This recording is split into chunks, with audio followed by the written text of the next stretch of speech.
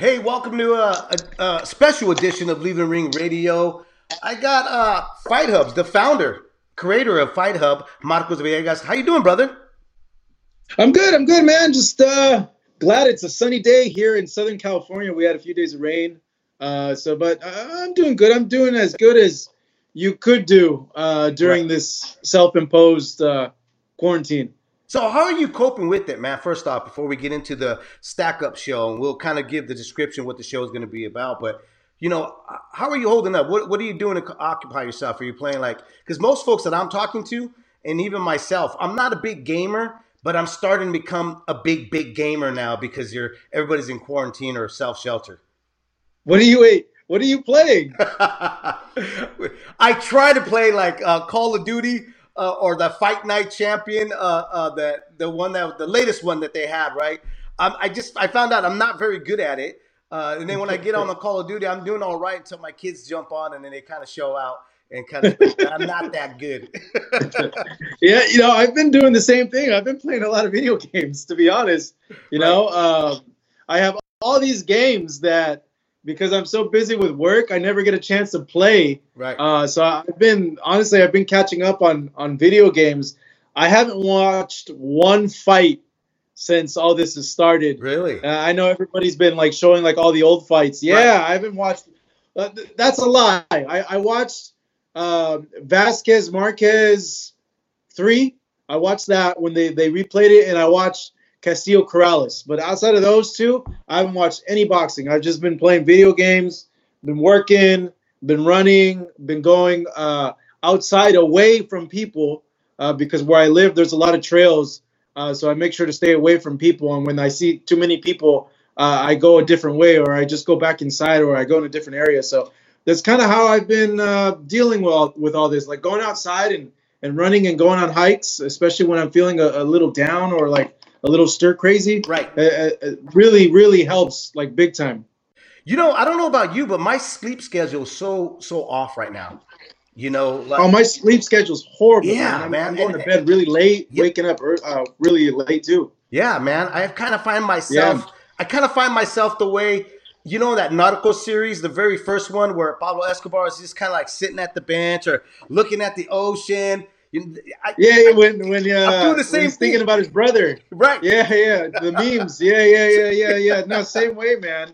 And I live by myself, so it's a little worse because I'm just here. I can't see any of my friends, and sometimes I'll call them, and right. I don't talk to a lot of people as it is normally, to be honest, but I've been video chatting a little bit more, and that's helped. But man, for those people that are in with their families and stuff, yeah, consider it a blessing, man. Right. Because when you live by yourself, you don't got anyone to talk to. At least you got family members to talk to. No pets, bro. No cats, no dogs.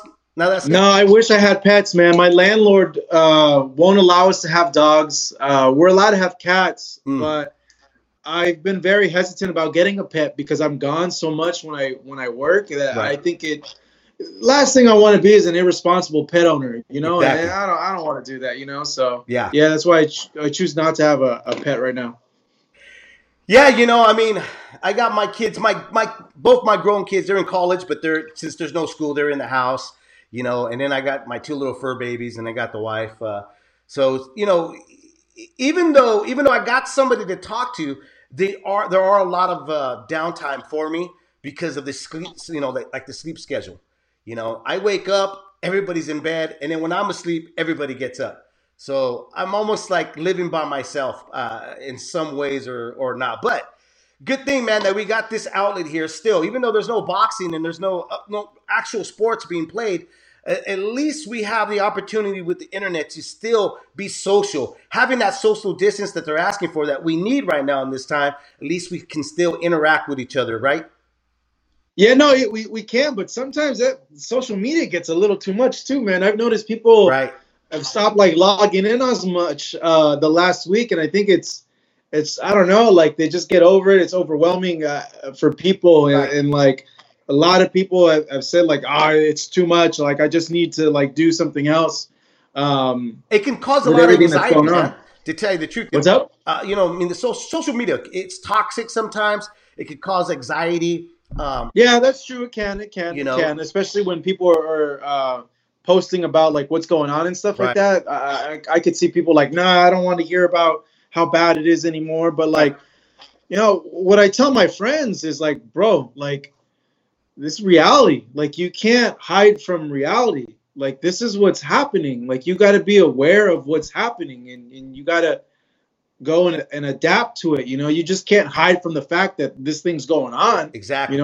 You can't hide from reality. No, You you got to can't. face reality. This Yeah, is what's happening. you got to face it, and also got to understand the information that's being put out there. Hmm. And not go blind out to the world where you may miss something that's going to be crucial, not just to your life, but to everybody else that's around you. Right. No, no, for sure, man, for sure. Definitely, there's been a lot of disinformation like Right. put out there like about this, and even like I remember like even in the beginning, a lot of people weren't taking it serious. Yeah. And they were putting out stuff like, oh, the flu kills more people. This thing has killed more people than the flu now. Oh You yeah. know, And then in the and span of like, 2 months, let's think about that.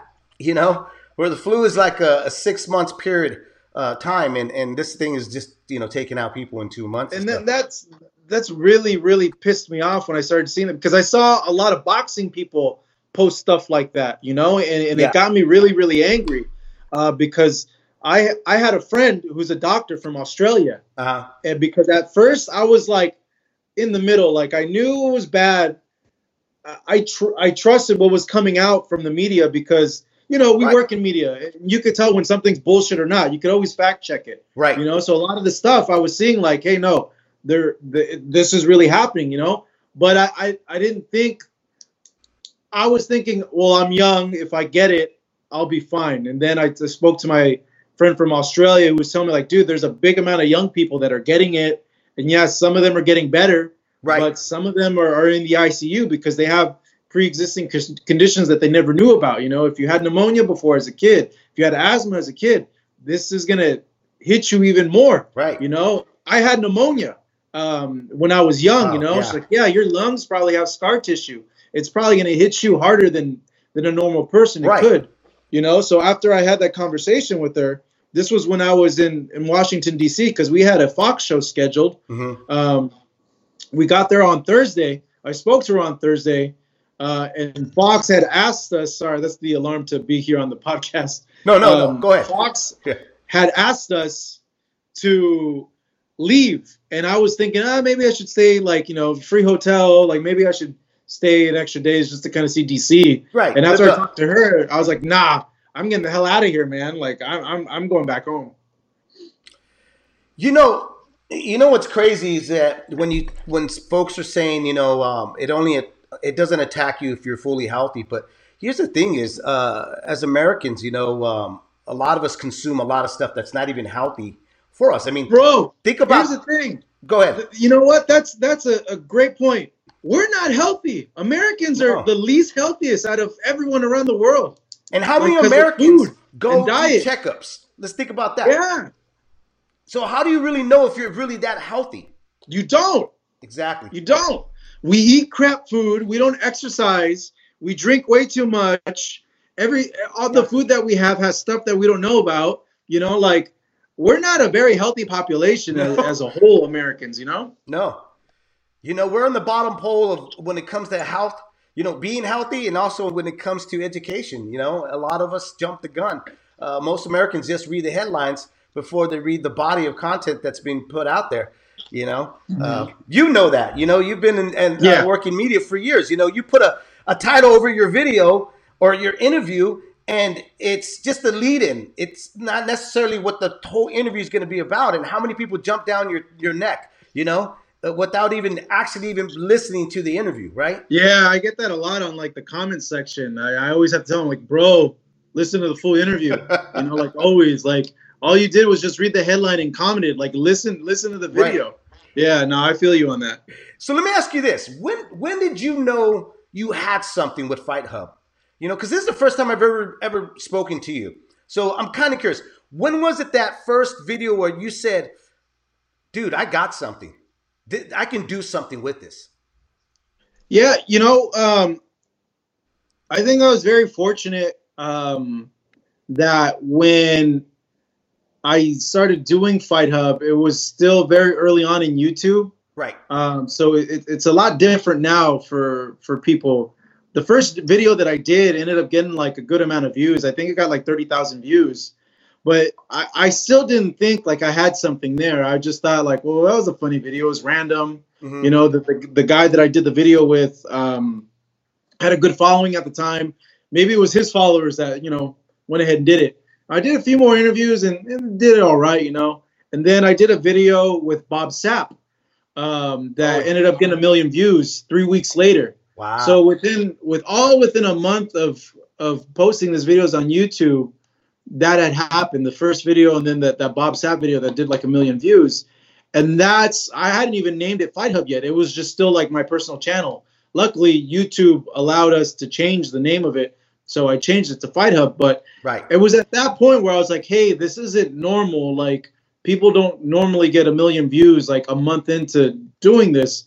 And that's when I thought like, hey, maybe I could do something with this. Like maybe there's something here.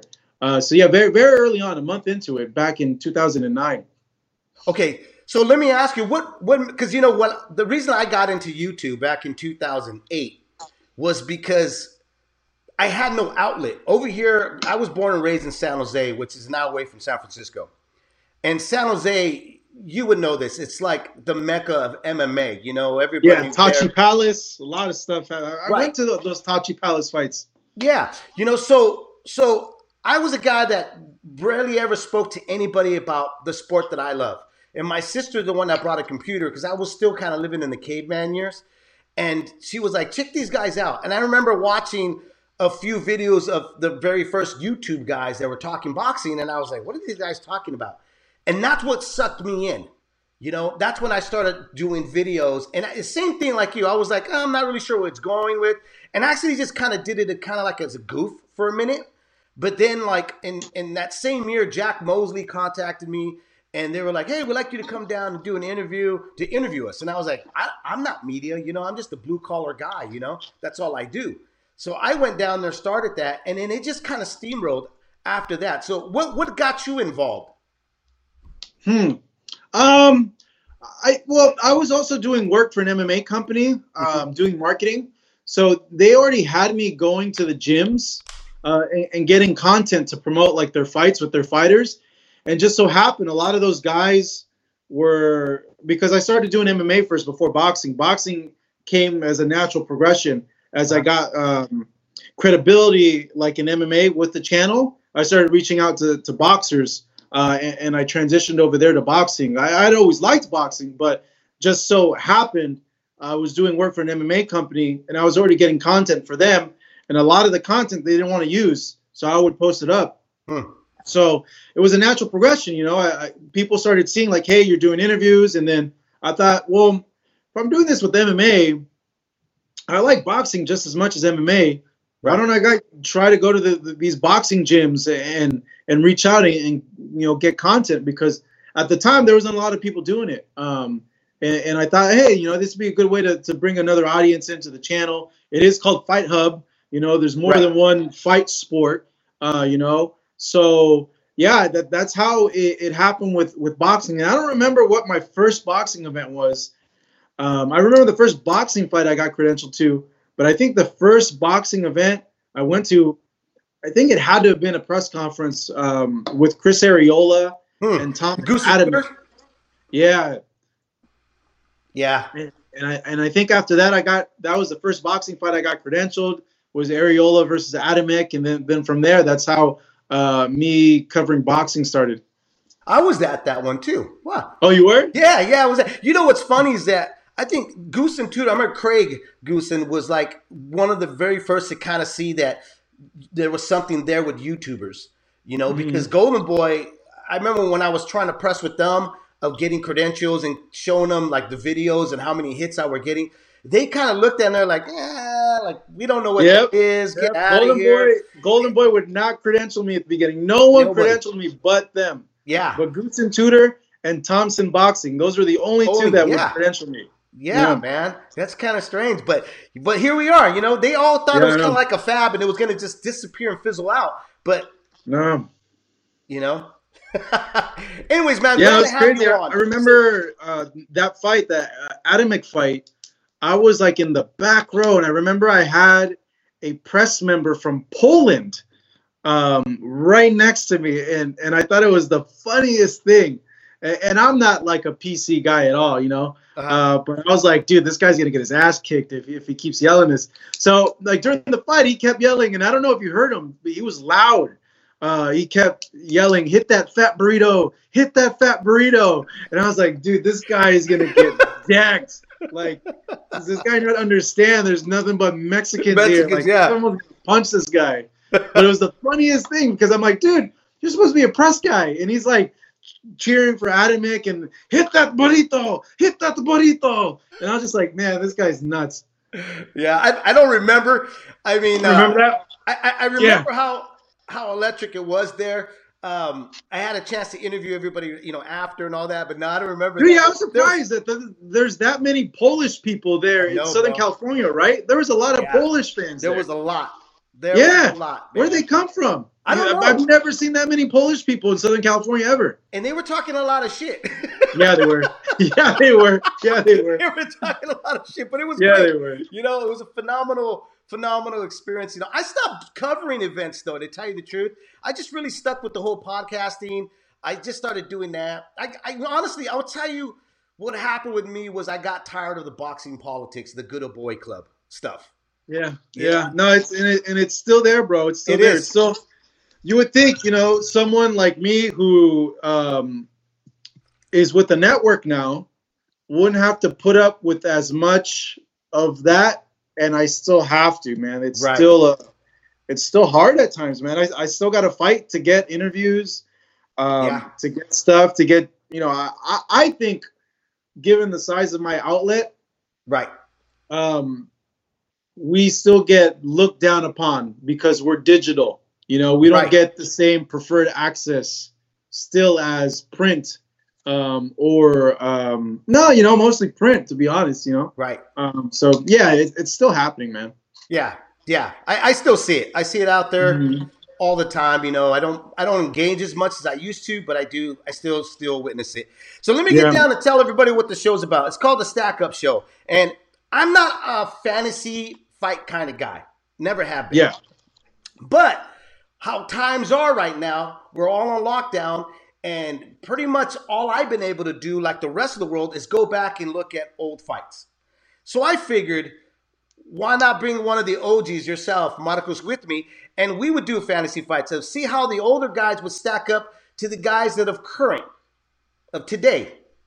And I picked two names that I picked that I thought were kind of interesting. Tszyu and Marcos Antonio Barreras. Both guys I was a huge fans of, grew up watching them, and I still think to this day that they stack up pretty well to some of the current champions or current contenders in the division. No, definitely they do, man. So I like this, but sometimes it's hard. Right. I think with certain fighters, because we hold them at such high reverence that I think sometimes it clouds our judgment to the reality of athletes now are better than what they were before. But I think in the case, and you put it correctly, in the case of Tszyu and Barrera, I think they would still do very, very well today because they were both very fundamentally balanced. Right. Both very, very good. Tszyu had that power that would have set him apart from a lot of people now, and it set him apart back then. So, yeah, man, let's do this. I'm excited. Okay, so let's go with the first one. Now, I wanted to go with Tszyu because there's some stuff that you touched on that I was going to talk about. One, that Tszyu, if you really look at some of the European fighters, they still are very mold the way Tszyu was, because that was kind of a traditional style of what they grew up with, like the Klitschko's. Very 1-2, stand upright, look for the big punch, not waste a whole lot of punches, and really start everything off with a jab. So I still believe Tszyu would either be a titleist or be a unified champion. But then when you look at who he's lost, to Vernon Phillips and then to Hatton later down the line in his lane of his career, I think he kind of gave that fight away with Hatton just because I think he wanted to pass the guard along and stuff. I don't think he wanted to be part of the sport. That's my theory. That's my hope. You know what I mean? Because I was so, oh, bro, I was brokenhearted when he lost to Ricky. I was like, oh shit. But I think Josh Taylor. If we look at the styles here, Josh Taylor, in my opinion, who's got 16 wins and 12 KOs, right? His footwork, hand speed, the overall IQ that I've seen so far from him, I don't know about you, Marcus, but I think he gives Kostya a lot of problems. Yeah, I would agree with that. I think the world is starting to see how good Josh Taylor is. I remember when I first saw him, I want to say maybe 2 years ago, my first reaction was, holy shit, this kid is really good. Right. Really good, solid fundamentals. Really good speed. The speed would have been a problem for Kostya, though he did fight speed fighters, in his career. And he would always be able to, what Kostya had? Really good timing. And that's the thing that they say about beating a speed fighter. Speed, timing beats speed. So you got to think if there was a fight, maybe Josh Taylor would have pulled ahead on the cards, and it would have been something where Kostya would have been hunting, would have been pressuring, timing, and just waiting for that one big shot. And that's the thing, has Taylor ever taken a punch the power of someone like Kostya? You would think, Regis Prograis is a big puncher, right? But not like Kostya. He had way different power. Even the way he would throw his punches were different. It's just a different technique of throwing them. So it'd be interesting. I would think it would be something where he would be behind on the cards and he'd have to trail back and have to do something dramatic. But it's always hard when you have a guy like that I don't want to say he's plotting, but the way his feet are set because he's a power guy. And because his feet are set like that, they're not as fast moving around the ring. And you got to think Taylor would have used his speed to move around the ring and just try to outbox Kostya in a potential fight. I agree with that. The thing with Taylor, he's not Zab Judah. Zab Judah had speed, but his speed was in spurts. It wasn't consistent. Like he always needed to re-gear himself in order to let his hands go again. With Kostya is that consistent pressure. And the one thing that I've always admired about Kostya is that you always knew that he was going to throw that right hand no matter what. He'd measure you with that left hook, that left hand, that left jab, and then he would find that time and that range just to throw it down that pipe and hit you. He didn't have a whole lot to his arsenal. He only had those 3 punches, but man, he was good at it. He was really good at applying pressure, and he was really good at throwing those punches when he needed to throw them. Yeah, and who's to say too that the pressure wouldn't have bothered Taylor, where Kostya would have been able to cut the ring off and trap Josh in the corner or in a preferable distance where he could time those punches, where he could throw the jab, flick the jab to the body, flick the jab to the top, and follow it up with the right hand. Kostya was tremendous at that, and that's the other thing with when you fight a fighter that is a mover or has a lot of speed. There's a few ways to go around it. Obviously one of them is to pressure them, not allow them to move and cut the ring off. It's a lot harder for the pressure fighters now to do that. Yeah, because these guys are very conditioned, and I think you're having to eat a lot of punches on your way in, because a lot of the pressure fighters now don't move their waist or don't pressure with the jab coming forward, which would cause the other opponent to not throw as much.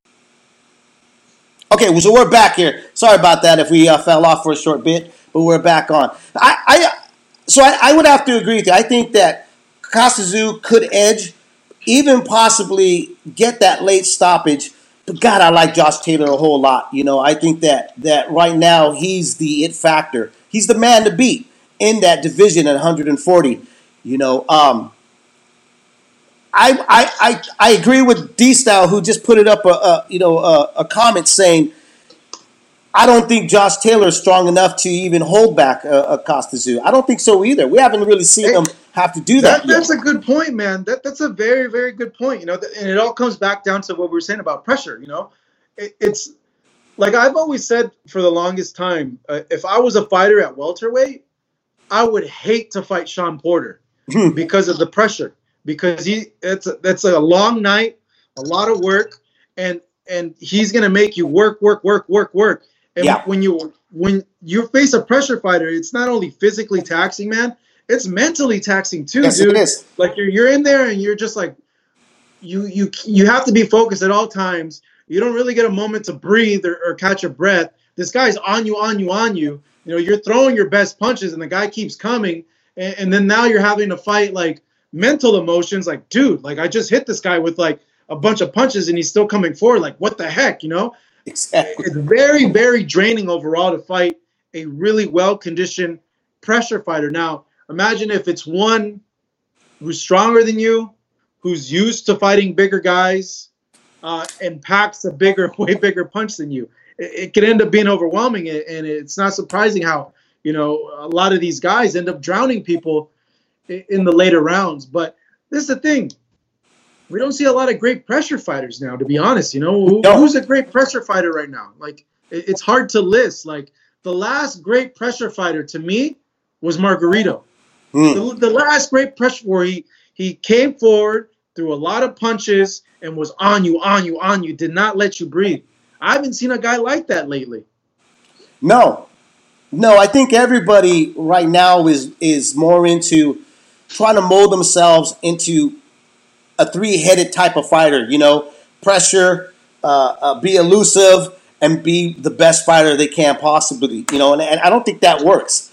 I think with Antonio Margarito was he understood who he was and what he could do in the ring. So he stuck with that, just like Kostya Tszyu. You didn't see Kostya try to be the most elusive guy. He didn't try to be like a Pernell Whitaker. He wasn't the fastest person, but he stuck to what he knew and he perfected what he had. And that's what, in my opinion, made him a great fighter. Now, the other guy that's in 140 division right now, you got Jose Ramirez out of Fresno, California, 25 wins, 17 KOs. I think that's a completely different fight.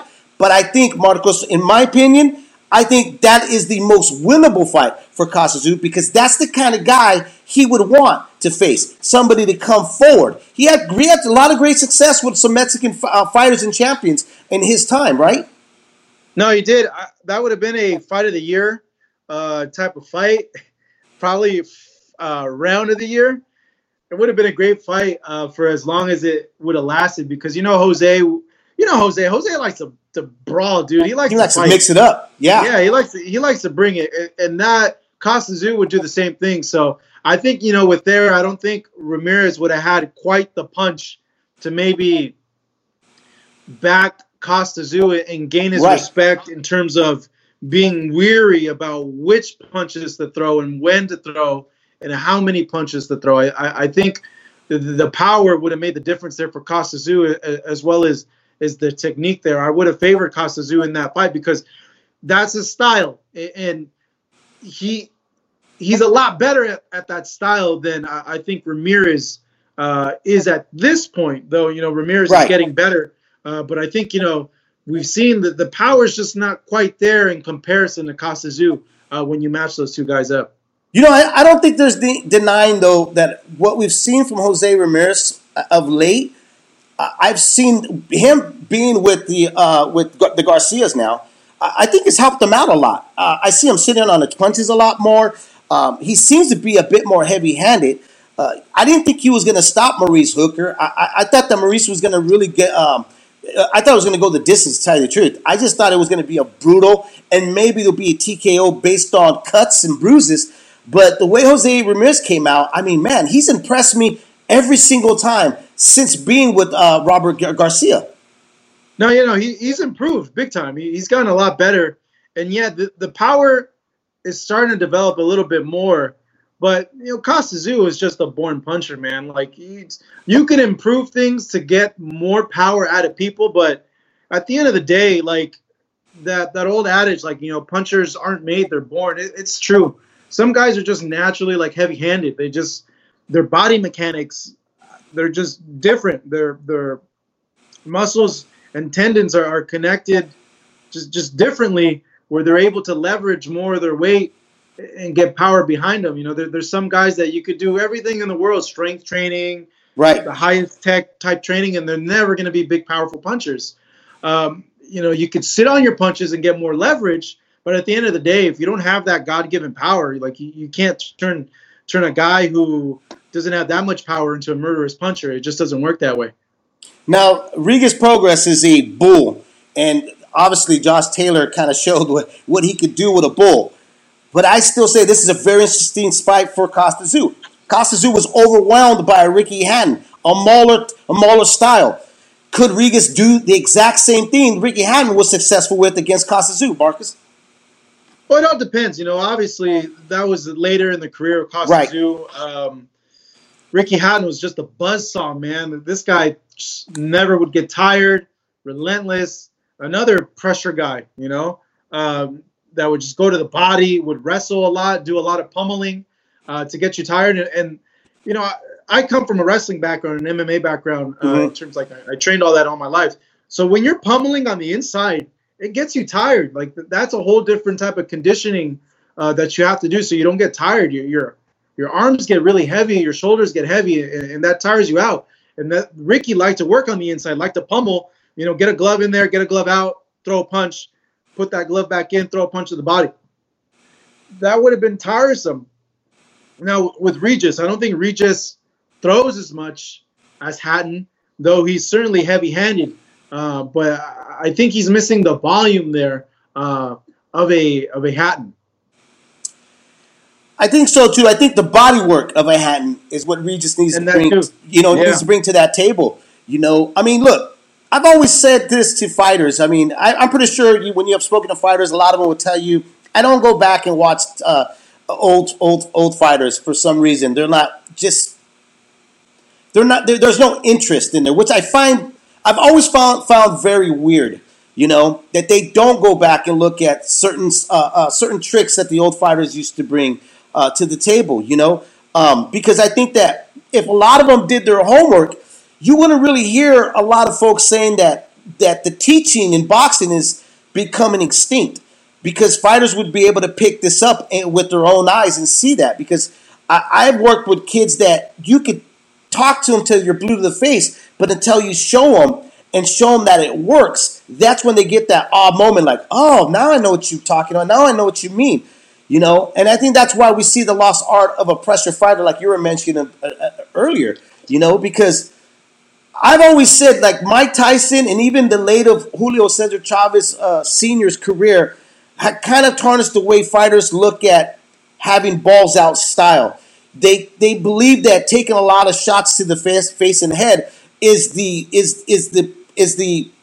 natural way of being the bull in the ring, of coming forward. But they don't look back past, you know, the beginning of these guys' career, where their head movement was there. How Julio Cesar Chavez used to pair a lot. You know, how he used his feet to close that distance to get to the body. Those are the things that is missing. I think Rigas can do it, but it would be something that he would have to discipline himself and kind of go back to that drawing board, because he would really need that with Kostya Tszyu. So I think Kostya Tszyu, in my opinion, I think he stops him in mid-rounds.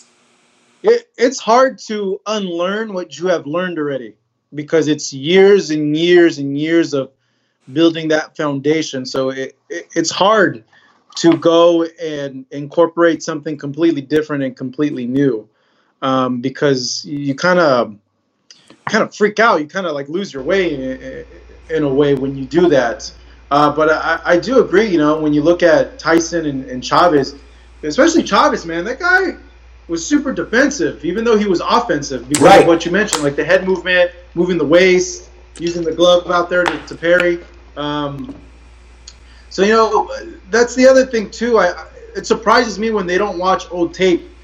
I know trainers do, but, like, every single, like, the tape is there. Like, whatever, like, fighter you're going up against, that style has already been there. Right. And those fighters with that style have been beaten. So the blueprint is in the tapes, in the history of boxing. Pressure fighters, slick fighters, punchers, all those styles have been beaten. You just got to go back through the history of boxing and see how those fighters, why they lost, what these other fighters did to combat that. Like, every single blueprint to beat a fighter is there in video on tapes of these fighters that have these fights that have happened in the past.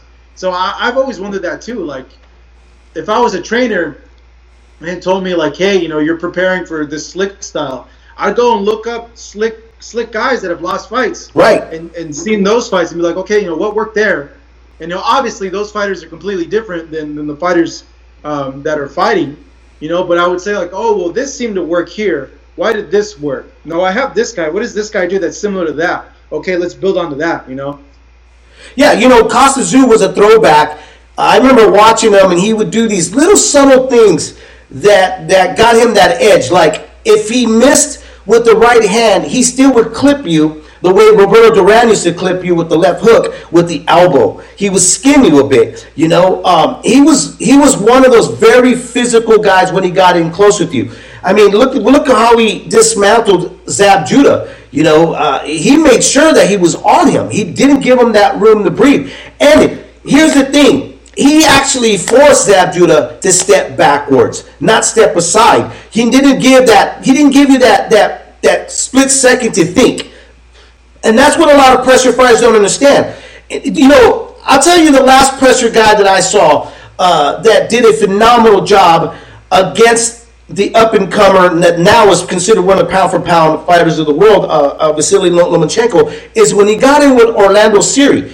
I mean, Orlando was on him. He never allowed this kid to breathe. He didn't allow him to think. He didn't allow him to use his footwork. He didn't allow him to do the pity pat to find the little kinks in his defense. He made sure that he backed him up. And then when he didn't back them up, he roughed them up all through the rounds.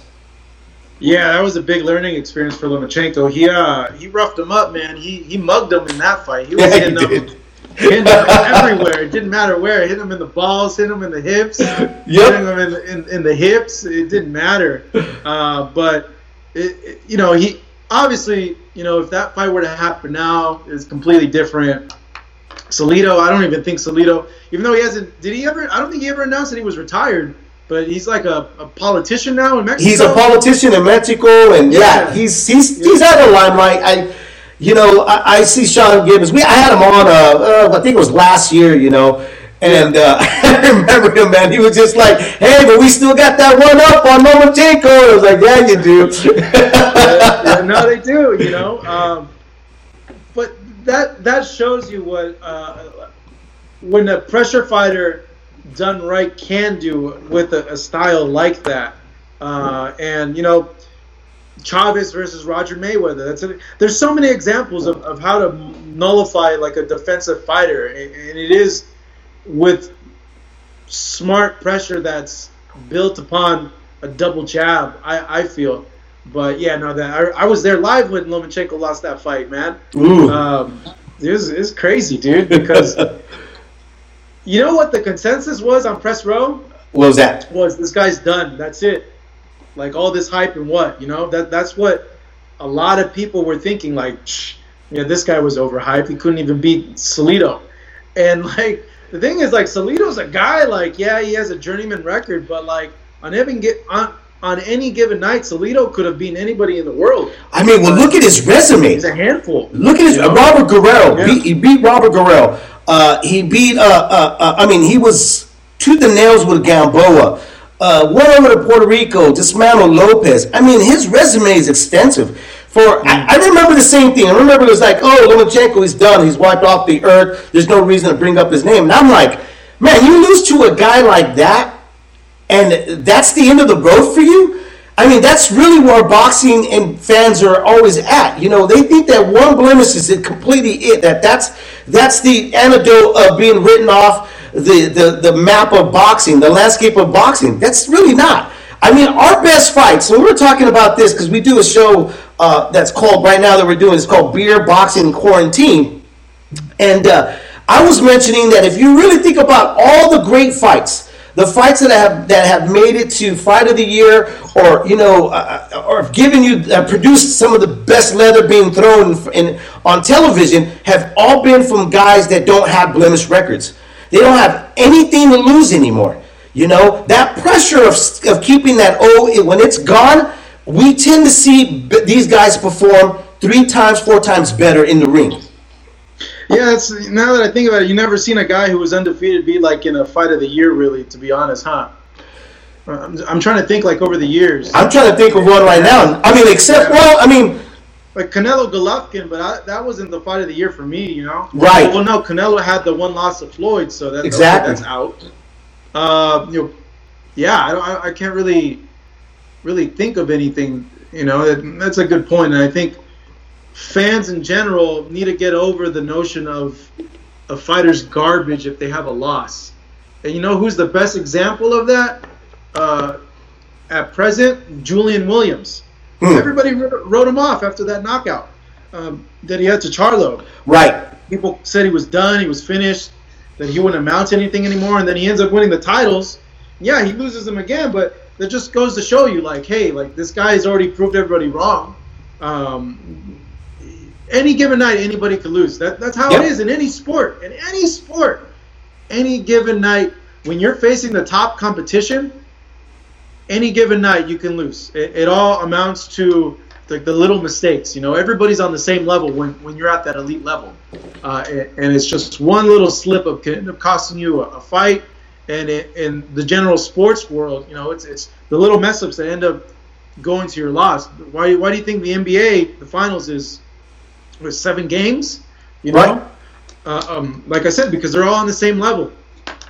Exactly. And speaking about that, like Williams, I mean, the guy that we're going to be talking about next is a guy that had practically 3 different careers in his whole boxing resume. Marco Antonio Barrera. I mean, here's a guy, starts off as a bantamweight, was just mowing through guys, moves up to featherweight, loses to Pacquiao, and loses to Eric Morales, but then comes back and beats Hamed. I mean, it just shows you any given night, in any fighter that digs deep and really honestly decides to kind of break themselves apart and then rebuild themselves can do a whole lot in boxing. I mean, I always find it kind of puzzling that how fight fans, they always forget that what we really truly love about the sport is the backstory. That's what sucks us in to sitting down and watching these guys and being emotional, going through this roller coaster of rounds with the guy you're rooting for. It's really because of their story and their fight style and what they've been through and what they've accomplished or what they're hoping to accomplish in the sport. I mean, it's just the beauty of any combat sport.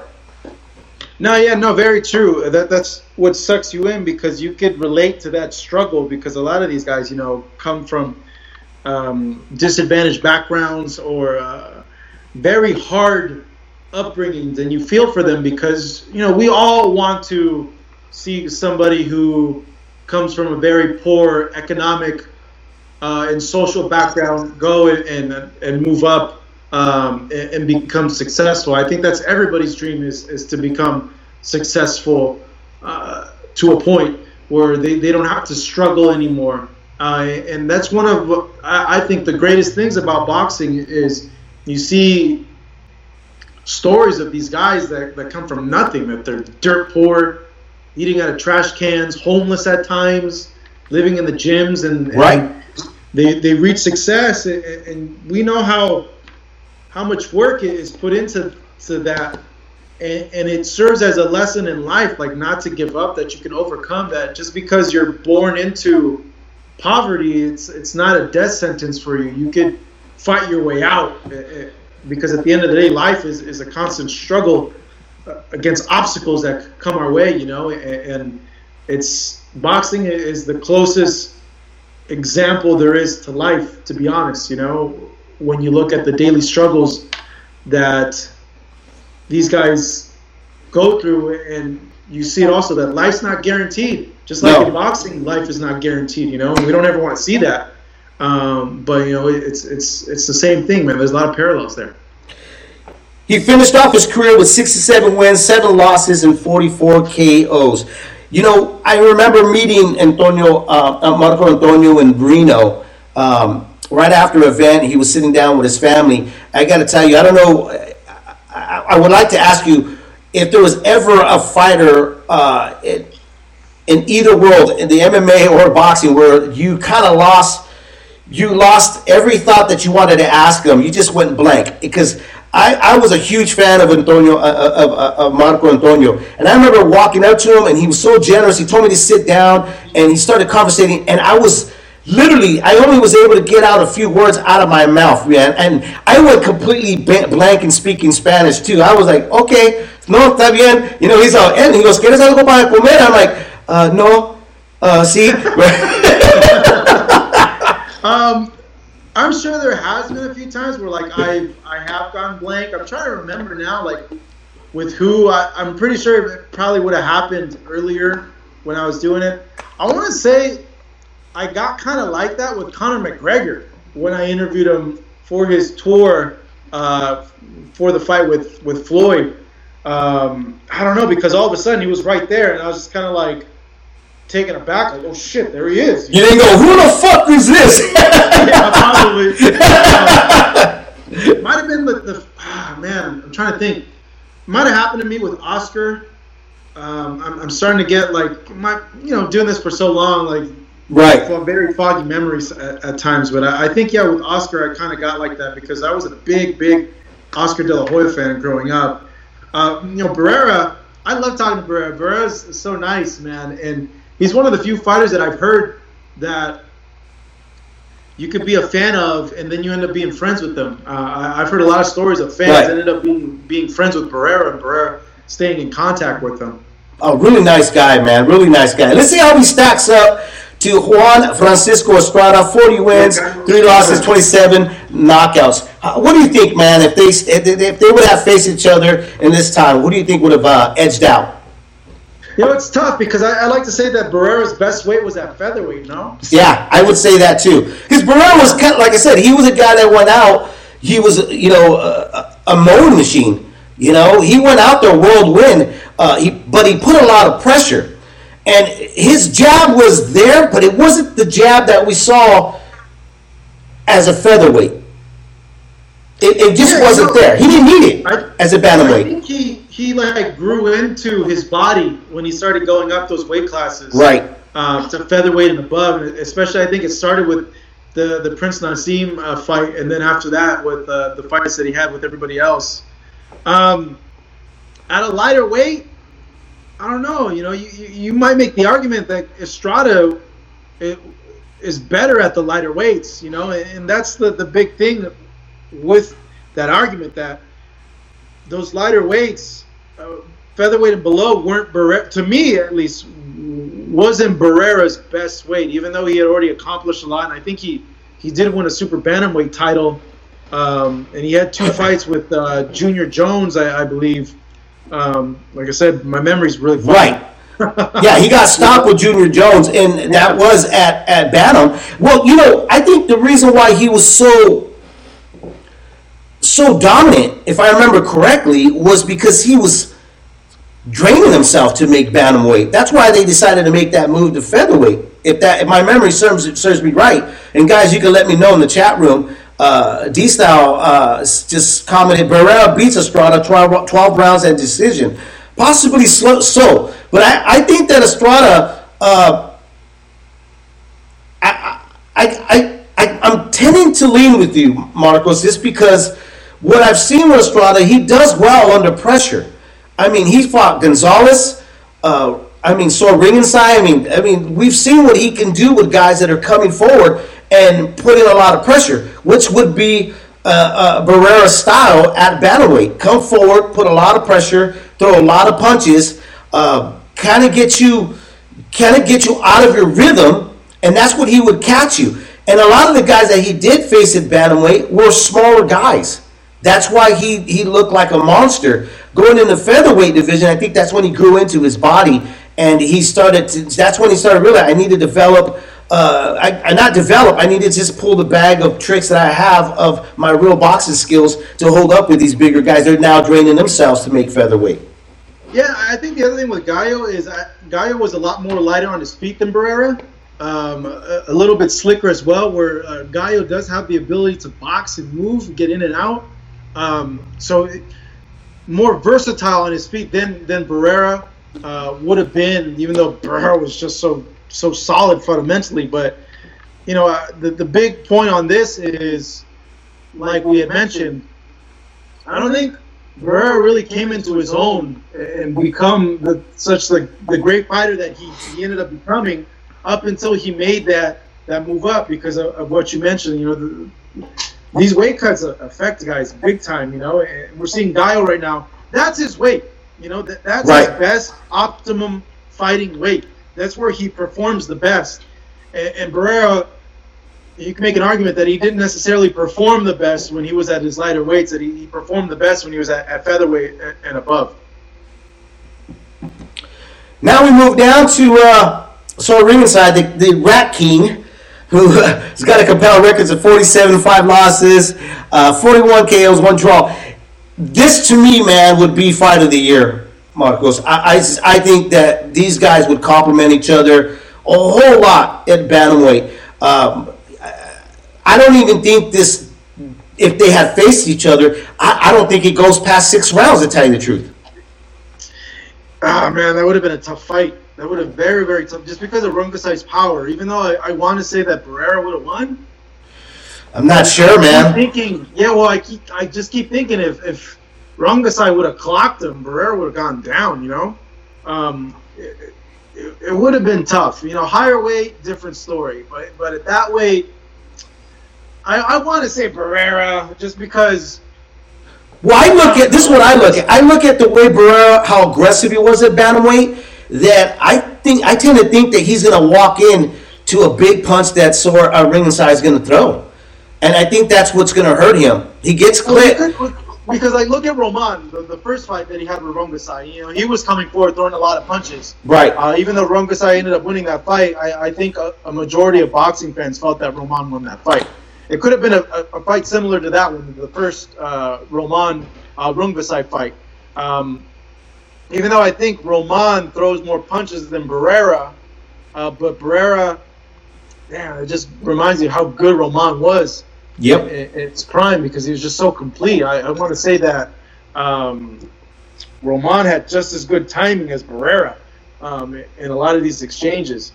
Yeah, it would have been a tough one, man. It could have been a fight where if Barrera could withstand the power of Rungvisai and be able to take the punch as well, he would have ended up winning wide on the scorecards. Not wide, competitive. It would have been very competitive. I see him getting maybe a majority decision, but a very close majority decision.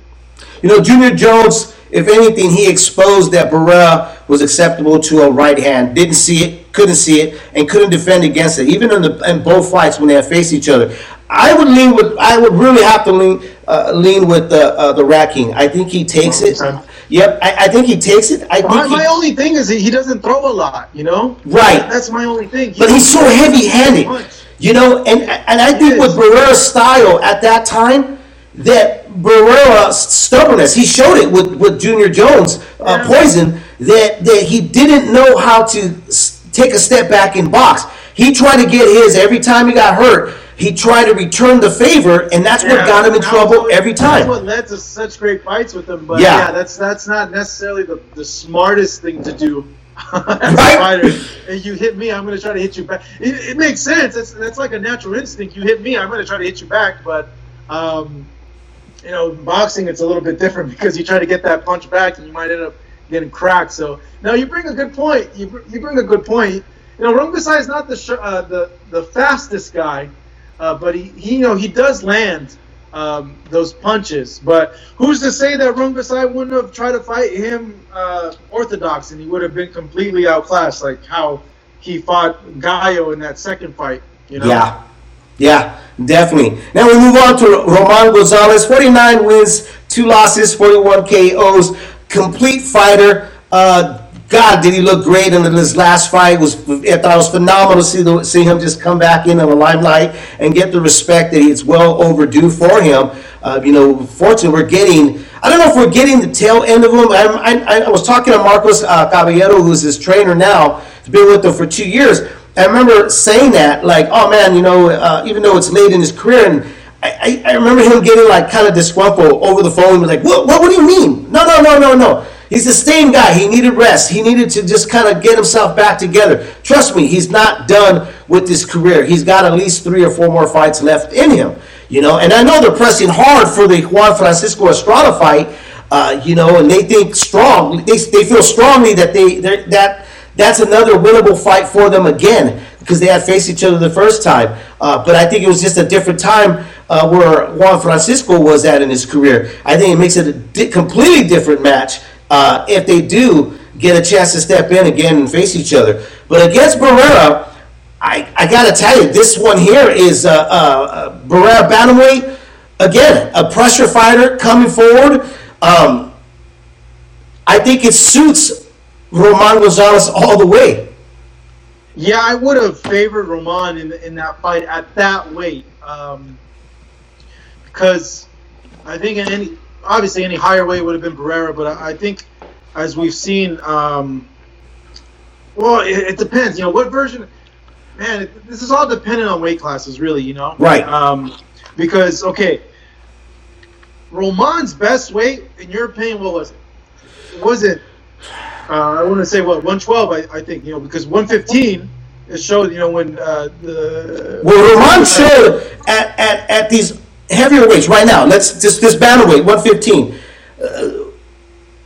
So ringside, you saw the size affect him. It was too much for him. So I tend to think that Marcos Antonio Barrera would probably be too big for Roman at this division too.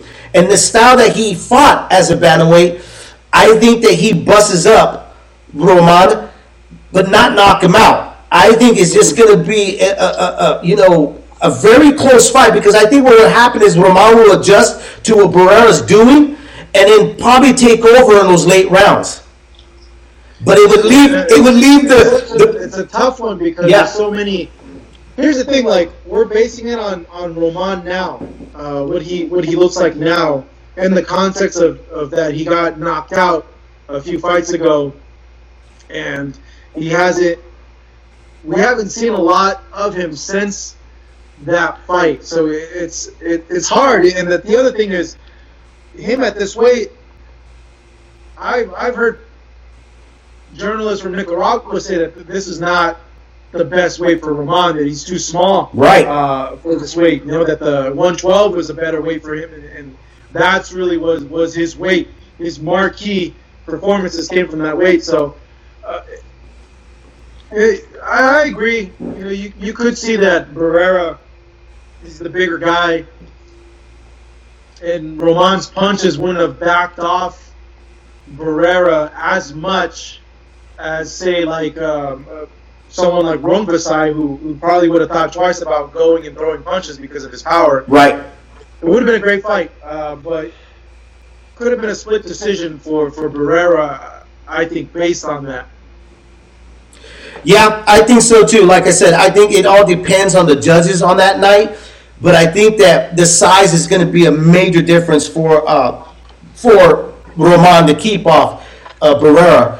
And the whirlwind that he was as a bantamweight, it just spells all bad for Roman. I think Roman would adjust in the later rounds if he doesn't get hurt and if he's not busted up too much, because Marcos he wasn't a world beater. I mean, he wasn't a one-punch knockout artist. He was a guy that had a really he outlasted you. Yeah, no, the volume. Yeah, exactly. It wouldn't be one punch. It would be 3 or 4 that would end up over a period of time that would end up taking its toll on you. Because obviously you're fighting for 12 rounds, and he knew that. He's a smart guy. He's one of the smartest guys that I've ever fought. And that's the beauty of it, to come to the realization, like, hey, I have 12 rounds to work with. I'm gonna pick which punches that are gonna pick you apart, and little by little, you're gonna break down. You know, that's what the beauty of this sport is as well. That not every punch has to be a power punch. You know, Exactly. you could touch, throw a hard one in there. You know, make your rhythm so like offbeat that guys don't know what to expect when you're throwing at it. And it's a little intricacies like that I love boxing when like you really start breaking it down, like, and it's such a like intricate sport with like little intricacies that I get lost in them sometimes, man. And there's so much to learn when you're going over tape, and also when you're talking to trainers and listening to what they're saying as well. Absolutely, man. Absolutely. Well, you know, like I said, I'm not so big on fantasy fights, but I tell you what, I had a blast doing this. You know, it really made me open up the vault in my brain to remember the style of the past fighters, the past greats, and to really kind of break down and analyze these guys that are in the division. You know, when they say these fighters nowadays can't match up to the guys from the 80s and 90s, man, bro, when you really sit there and think about it and you really break down their styles, they absolutely can. Absolutely can. You know, some of them can. Some of them obviously couldn't. Right. There's a lot of guys that were special back from the 80s and 90s, but I think now the main point that people forget is that the science is so much better now in terms of training and nutrition, and these athletes are just better athletes than they were back in the 80s and 90s. That better drugs.